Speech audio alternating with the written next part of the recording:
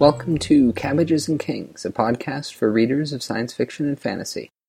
I'm your host, Jonah Sutton Morse. Quick programming note. Starting next week, I'm going to be inserting some more in-depth and spoilery discussions of books, much like the discussions of Ancillary Justice from episodes 2 and 3. There will be a number of episodes on Grace of Kings, Ethan's coming back to talk about Ancillary Sword, and I'm hoping to bring some people in to talk about Uprooted and the Dark Matter anthology. These will be mixed in with other episodes, so I won't just have a solid month of all Grace of Kings all the time. Hopefully you'll enjoy the conversations, and if you've got a book you'd like to talk about, let me know. My guest this episode is Shayna, who is Booksabound on Twitter and blogs at shaynadubois.wordpress.com. Her Twitter profile mentions that Shayna's an extreme bibliophile, but doesn't mention her interest in small presses, discovering new stories and authors, or her status as the queen of the reaction GIF. So let's start with how you got into the genre and what you read, and maybe what you read outside of the genre, if much. Certainly. So, ironically, my intro to the genre is actually relatively recent with regards to the broad genre. Growing up, I read almost exclusively horror. I grew up on the Goosebumps, then R.L. Stine, and then transitioned into Dean Koontz and Stephen King, although some people argue Dean Koontz is not really horror. I understand. Anything scary I stay away from. Yes. Well, he was always shelved in horror, so I just went with it. But I always loved sci-fi TV and movies. I always watched Star Trek, The Next Generation with my brother, and so I realized if I loved watching it, why not read it? So I've been exploring the last few years more in depth the fantasy and sci-fi side of genre, much to my delight. So that's why I'm always on the quest for more. Nice. So do you remember what some of the early sci-fi and fantasy titles were? Ooh, off the top of my head, no, actually. I would have to sort through all of my books to try and figure out which ones kind of stuck out as the first. I will admit, and this may get me some hate mail, I have not fully read The Lord of the Rings. I own it, but I have not read it in its entirety. Despite being an avid reader of The Lord of the Rings, I will not send any hate mail your way. Thank you. You're very kind. Renee's Strange Horizons essay on reading the canon and ways that reading the canon can be, and whether or not you've read the canon, can be used as gatekeeping.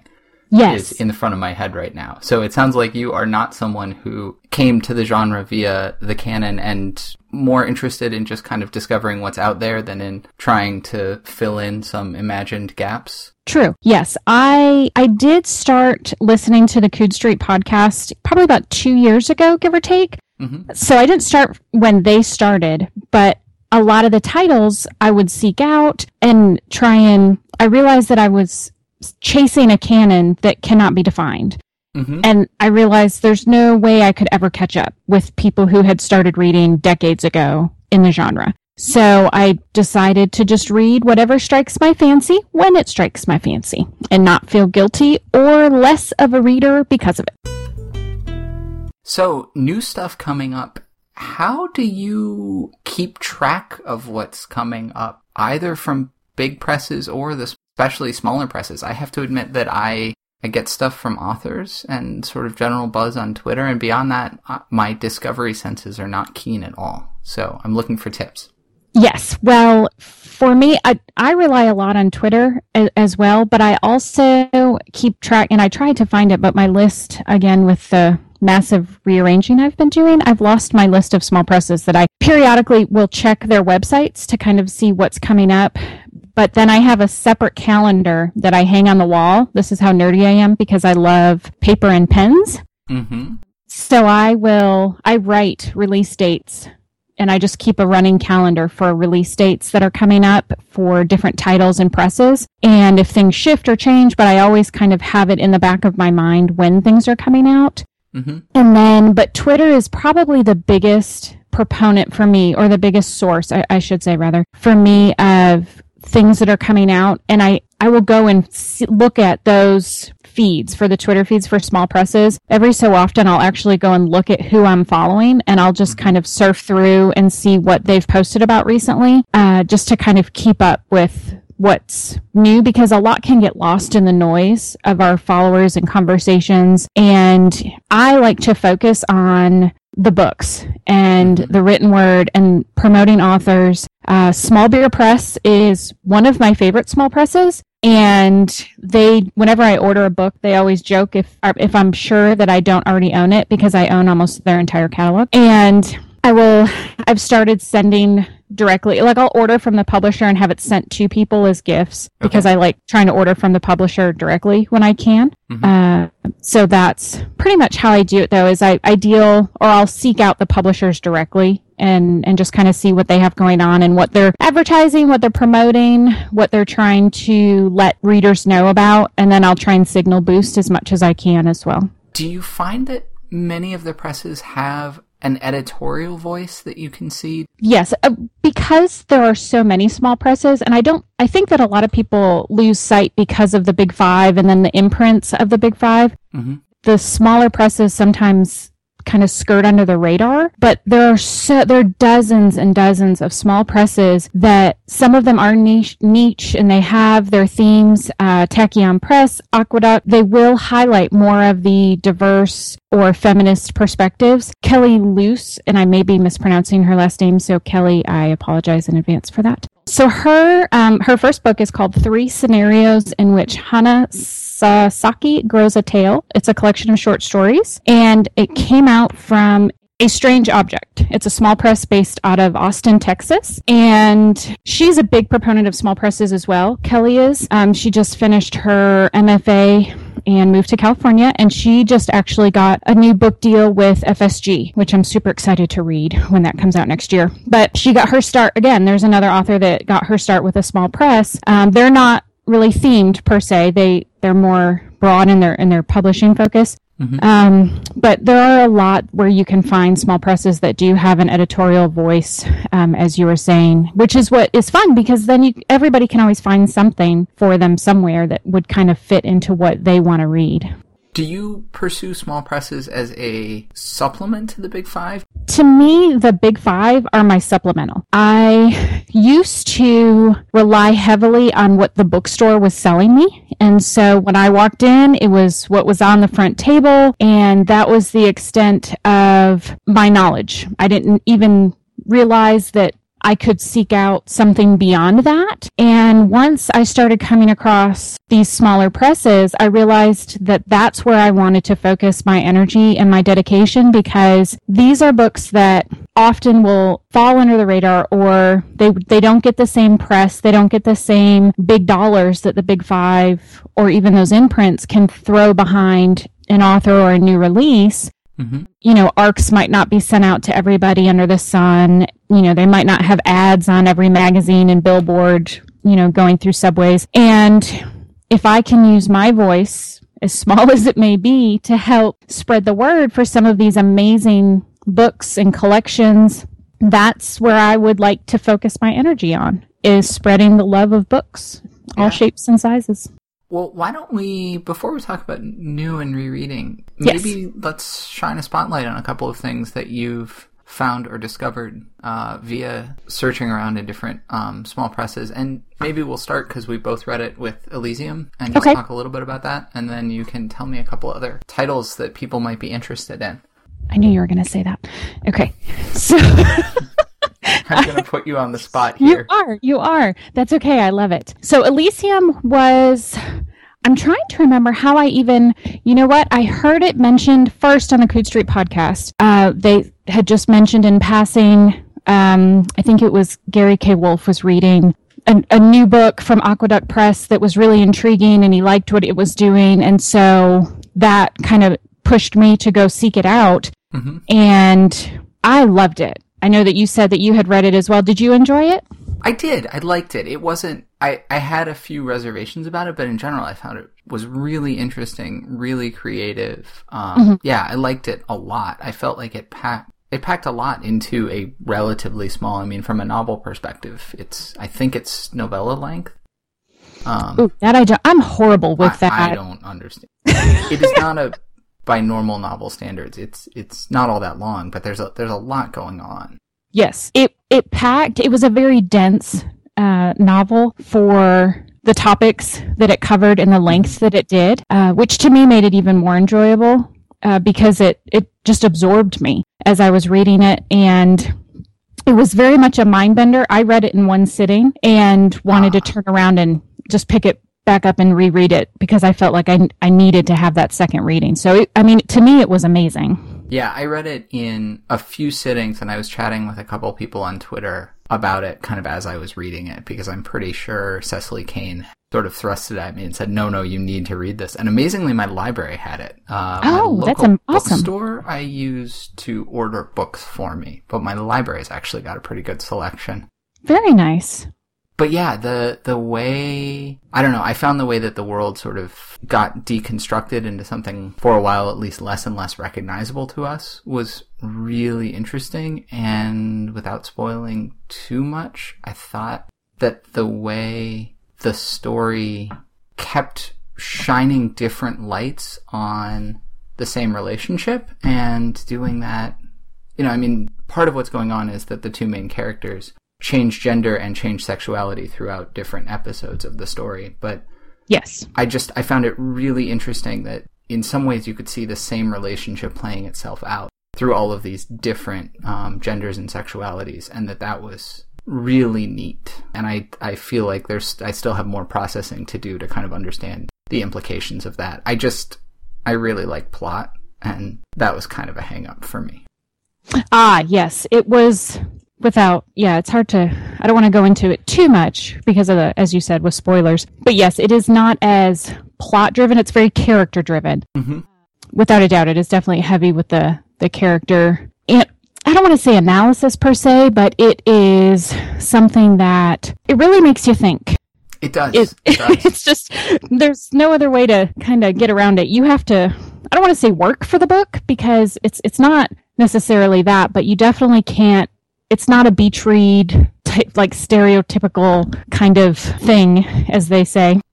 Yeah, so I really liked Elysium. I found it, based on the length, based on the sorts of experiments it's doing, it's probably something that it makes more sense that it's got a home with a smaller press. I know when you mentioned small beer press, my mind immediately went to A Stranger in Alondria, which... Oh, yep. I haven't read, but is on my list of books that I really, really need to read. I'm just curious, do you have any other titles that you'd recommend or that you've discovered recently that you really enjoyed?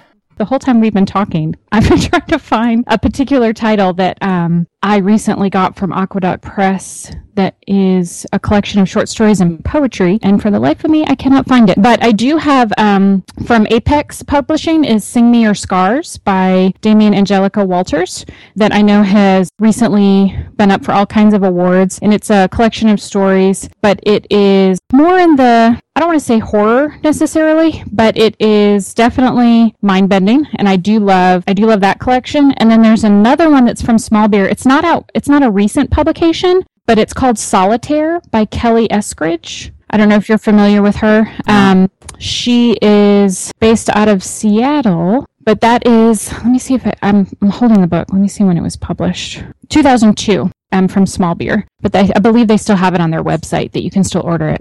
But those are two amazing books from small presses. Small Beer obviously dominates my bookshelves in different ways just because I became completely obsessed with their entire catalog. And I love what Gavin and Kelly put out from them, and just kind of to speak to your editorial voice, just kind of what they highlight. Their whole focus is they would rather publish fewer books of higher quality than just try and churn kind of thing and just inundate the marketplace, as it were. But those are two amazing books that are very different in their own right, but definitely amazing book. You've mentioned some collections of short stories as well as some novels. Do you have a length preference? I do not. In fact, typically, and The Grace of Kings is the first one that I've done this with, but typically if there is a series, like a trilogy or who knows how many books might be in it, I wait until all the books are out, and then I read it as one giant novel. And I'll just read them back to back to back. So I don't really have a preference. I adore short stories. So I do have quite a few collections, whether they are anthologies or single author collections. I just love the short story form, and I think it's kind of a gateway drug for me into an author's longer fiction. Mm-hmm. I know they're very different writing styles for the short versus long, but if I like what an author does with short fiction, I know for me personally that I'm going to trust their longer fiction as well and dig into that. Yeah, I very strongly had that experience with Grace of Kings. Like, there were definitely some scenes where I said, the plotting here is a little bit interesting, or the way this character is going, or the kind of scene that's being set up. But having read a few of Ken's short stories and seeing especially how in control of plot he is in those, that made it much easier to trust him as the story unfolded. Yes, and I've avoided the spoiler type reviews. I obviously, just from general conversation, I've gathered some things, but I have picked up that a lot of reviewers weren't necessarily happy with the lack of female presence throughout the first book. But things like that are why I always look at the entirety of a collection, a trilogy, a series, or whatnot, because I take the big picture into consideration of what an author's trying to do with something, and to only take one piece is to me preemptive with what somebody might be trying to accomplish for the bigger picture. So I was a little weary of reading it before all the other ones are out, but I'm too excited up for it not to. Yeah. Well, I will look forward to hearing what you think of Ancillary Justice in, I guess, sometime within the next year, right? Yes, I have the third one on pre-order, and then I'll binge read all three of those. I have the first two standing by, and then the third one I will, once that one's out, then I'm going to binge read all three. Yeah, you mentioned that you tend not to read a series until it's all the way out, and I immediately went to thinking, there are at least a few. Ancillary Justice is probably the most prominent kind of talked about book within a series that... It's like, that must be a little tough. And it's hard to avoid spoilers. It is. I think of the, reviewers with arcs on Twitter talking about books in advance, and I just want to shake my fist at them and say, but the rest of us don't have it yet. Yes. That is, I will signal boost certain reviewers that I trust that have a solid voice, a solid review style, things of that nature. Even if I haven't read it, I will signal boost for something that I may not have read, but I'm looking forward to allow other people that may want to check it out, via Twitter and such. But I myself will wait to read those reviews until after I've read the book. So sometimes I have things bookmarked that I read a year later or more before I go back to it. There have been a few books that I kind of caught much later, and it's been interesting to go back and see what people thought of them. Yes. Do you reread often at all? And it's funny because I just had this conversation with my aunts this past weekend. I was visiting them for the holidays, and they are adamant against rereading. They said it doesn't matter how long the time has passed. I already know what's going to happen, so what's the point? And I know. They're my family, so I have to still love them and accept them. But I do reread, but I'm not... There's so much new that comes out. I don't reread as much now that I'm actively pursuing so much new stuff, or even dipping back into older stuff or backlists. If I read something newer of someone's, I may go back and collect all of their backlist. I'm very big on that. If I like something now. You're a collector. I am. I like that word better than hoarder, but yes. I talked to Book Punks. Oh, really? When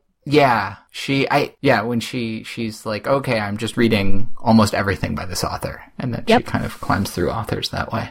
I do. If I do that with literary fiction as well. It's not specific to genre. If I like an author's style or voice, I will go read everything that they've written. I did that with, he's a literary fiction author, Victor Villaseñor. Okay. And he's based out of, I believe he's Mexican-American. And so he wrote a trilogy about his family's history and how his grandparents met, during the Prohibition era. It was fascinating, and it was a brilliantly written story. And then I read all of those, and then I went and collected all of his backlist. That is just a very rich reading. So I don't want to say discriminate, but it's not a genre specific thing for me. Mm-hmm. But from rereading, I've completely digressed from your original question. I apologize. No. One of the biggest things that I reread is, and this, I read it in the 5th grade. It's called Where the Red Fern Grows. Yeah. I read that every year religiously. And if I find somebody that hasn't read it, I give them my copy and then I replace my copy. And I've given away over a dozen copies so far because I adore that book so much. I saw the movie, but never read the book. But I will pick up a copy so you don't have to send one to me. Yeah. Because I will. I've given them to complete strangers before. So that's definitely something that I do a lot. But I never saw the movie. I just love that book for whatever reason. But for me, rereads, that you can catch some things. I usually wait a little bit longer. I know that there are some people on the Book Riot crew that will reread religiously, like every year, and they'll even use a different color pen as they read to kind of highlight different stages of life when they reread the book, which I thought was very interesting because then they can go back and see the notes in the margin from when they were a teenager or their 20s or their 30s, things like that. That does sound really interesting. If I could bring myself to write in the margins. In a book. I can't do it either. Even in college. Like the books that you're supposed to take notes in and things. I couldn't do it. I can underline in pencil lightly certain books for school. But generally I just mark it with one of those little sticky tab things if I want to highlight the page so I can take it out later. Yeah. Although I'm enjoying kind of tweeting along as I'm reading, and I feel like it's helping me engage more with the books. So maybe if I had just learned to record my notes on books somehow when I was younger, I would have had more success. That was never my thing either. I don't like writing in books. I don't like buying books that have writing in them because then I get distracted by somebody else's thoughts. Oh yeah, that's the worst. Yeah, and then I wonder why they highlighted something if I don't agree with what they chose to highlight. Mm-hmm. What do you mean this passage is significant? Why? This is stupid. Who underlined this? You are a moron. I cannot read this anymore. So, yeah, I focus more on the previous reader than the book I'm reading. Now, are you more of a paper book person or an ebook person? I am a paper book person. In fact, I have a list because I have ebooks. I do read ebook, but that is my backup, I guess, in a way. Mm-hmm. Every book I own on ebook, I own in physical copy as well. I'm very impressed. Yes, I don't trust my ebooks to stay there. I feel like at some point the powers that be, Big Brother, whatever, can determine that I no longer have access to it unless I pay some additional fee. So I don't know. I just don't trust them to be there all the time. So I always have the physical book as well. I'm a little weird that way. Do you have, is your to-be-read pile organized? Do you have one? Do you know what's coming next? Is it the calendar? That is just for ordering purposes, so I can make sure that I buy a book when it comes out and I don't lose track of it. But for my to-be-read pile, which is pretty massive because I buy more than I can keep up with reading, just because I was working full-time, but between working and grad school and such, obviously personal reading is pushed to the side. So my to-be-read pile is pretty massive, and there's no rhyme or reason to it. It is whatever strikes my fancy when I finish one book, unless I've told someone that I'll read their book, then obviously that's a priority for me. I recently read Archivist Wasp. I've heard good things. Oh my gosh, I love it so much. It is an amazing, amazing book. Also from Small Beer Press, of course. That is a book that, it's YA, and I don't read a whole lot of YA. It recently got a really good review from Book Smugglers that I loved and I think they do 10. Do they do out of their scales out of 10? They do, but it is fairly rare that anything hits 10, I think. Archivist Wasp got 10 out of 10. Yeah. Yeah. So it's just a really good, I loved it. I think even adult women could stand to read this book, not just young girls. The protagonist is so well written, and there's a little bit of a military-esque essence to some of the things in the events that occur, which I'm prior military, so I could identify with some of those things. So it really connected with me on multiple levels. So I really enjoyed that particular book. And I had been talking to Nicole, the author, for quite some time about it. And I had the book, but I was so busy with grad school, I couldn't dig into it. Mm-hmm. So I made that a priority as soon as grad school was over to dig into that one, just because I had talked about it so much. But other than that, it's just kind of browsing my library, as it were. Yeah, people talk about To Be Read pile, and I'm like, you mean my bookshelves? Right, exactly. The entirety of my first floor, yes. When I finish a book, I pick up another one, and if I'm reading something and don't feel like it, I pick up a different one. I'm a big believer in that as well. I will try and come back to something, but if I don't get sucked in, I'm going to move on to something else. It doesn't mean I've given up on the book, but if I don't forget where I am or to eat kind of thing, then generally I'll go pick up, because I just have so much to read. That's quite the standard for... Yeah. If this book isn't making me forget to eat, then maybe I should pick up something else instead. Because I get hooked really quickly. I mean, I've read some, I don't know if you call them professional reviewers on Twitter, and, they say 10, 20 pages, but I kept pushing through, and now I'm 200 pages in. And that's, to me, I don't have such a rigid standard, I guess, necessarily. So I don't completely abandon a book, and I won't trash talk a book by any means. I prefer to focus on the positive aspects of things. I'm getting my master's in English, so I do enough in-depth analysis in school to where I don't need to break down at the sentence level a book. Does that make sense? Like, I don't know. That's just not my joy in life to that extent. I spend so much time in class doing that. Yeah. So I love to focus on what I enjoyed from a book. And if a book is not pulling me in, whether in some way, shape, or form, then I'm going to set it aside. I'll give it another chance later, but I'm going to try something else instead.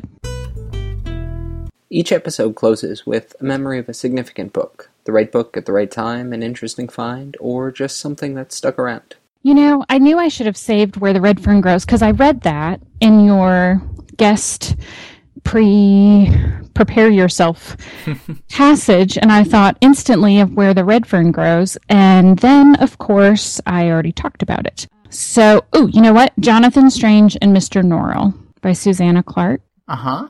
I adored that book. I read that, actually, it came out when I was active duty, and I got it while I was stationed in Japan at the time, and I inhaled that massive book within a couple days. That is a massive book. That is not a book that I associate with inhaling. No, I sat and did not move for hours upon hours at a time, and I loved the footnotes and the rich imagery that she created with that history, and I love that book. It has footnotes. No one has ever told me it has footnotes. Oh, Now I'm much more excited about going to read it. Oh my gosh, yes. Because I've had a couple people recently saying, yeah, you should really read this. I know there was a big resurgence because the TV miniseries, which I have not watched yet. I was going to ask, okay. Yeah, I haven't watched that yet. I just haven't had time. But the book itself, it has footnotes. It's like an actual history of England with magic. And there's some, like the footnotes, I'm looking at one page, I just pulled it off my shelf. It's like maybe a third of the page are footnotes at the bottom of the page. I am grinning. This is maybe not selling it to other people, but I don't care because I am grinning and now I really want to go get it and read it. This is awesome.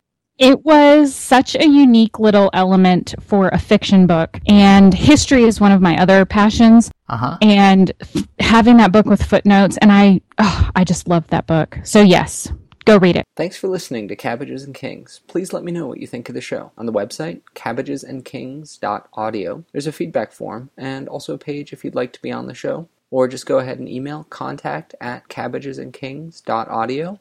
I'm on Twitter @JSuttonMorse. The show is on Twitter @KingCabbageCast.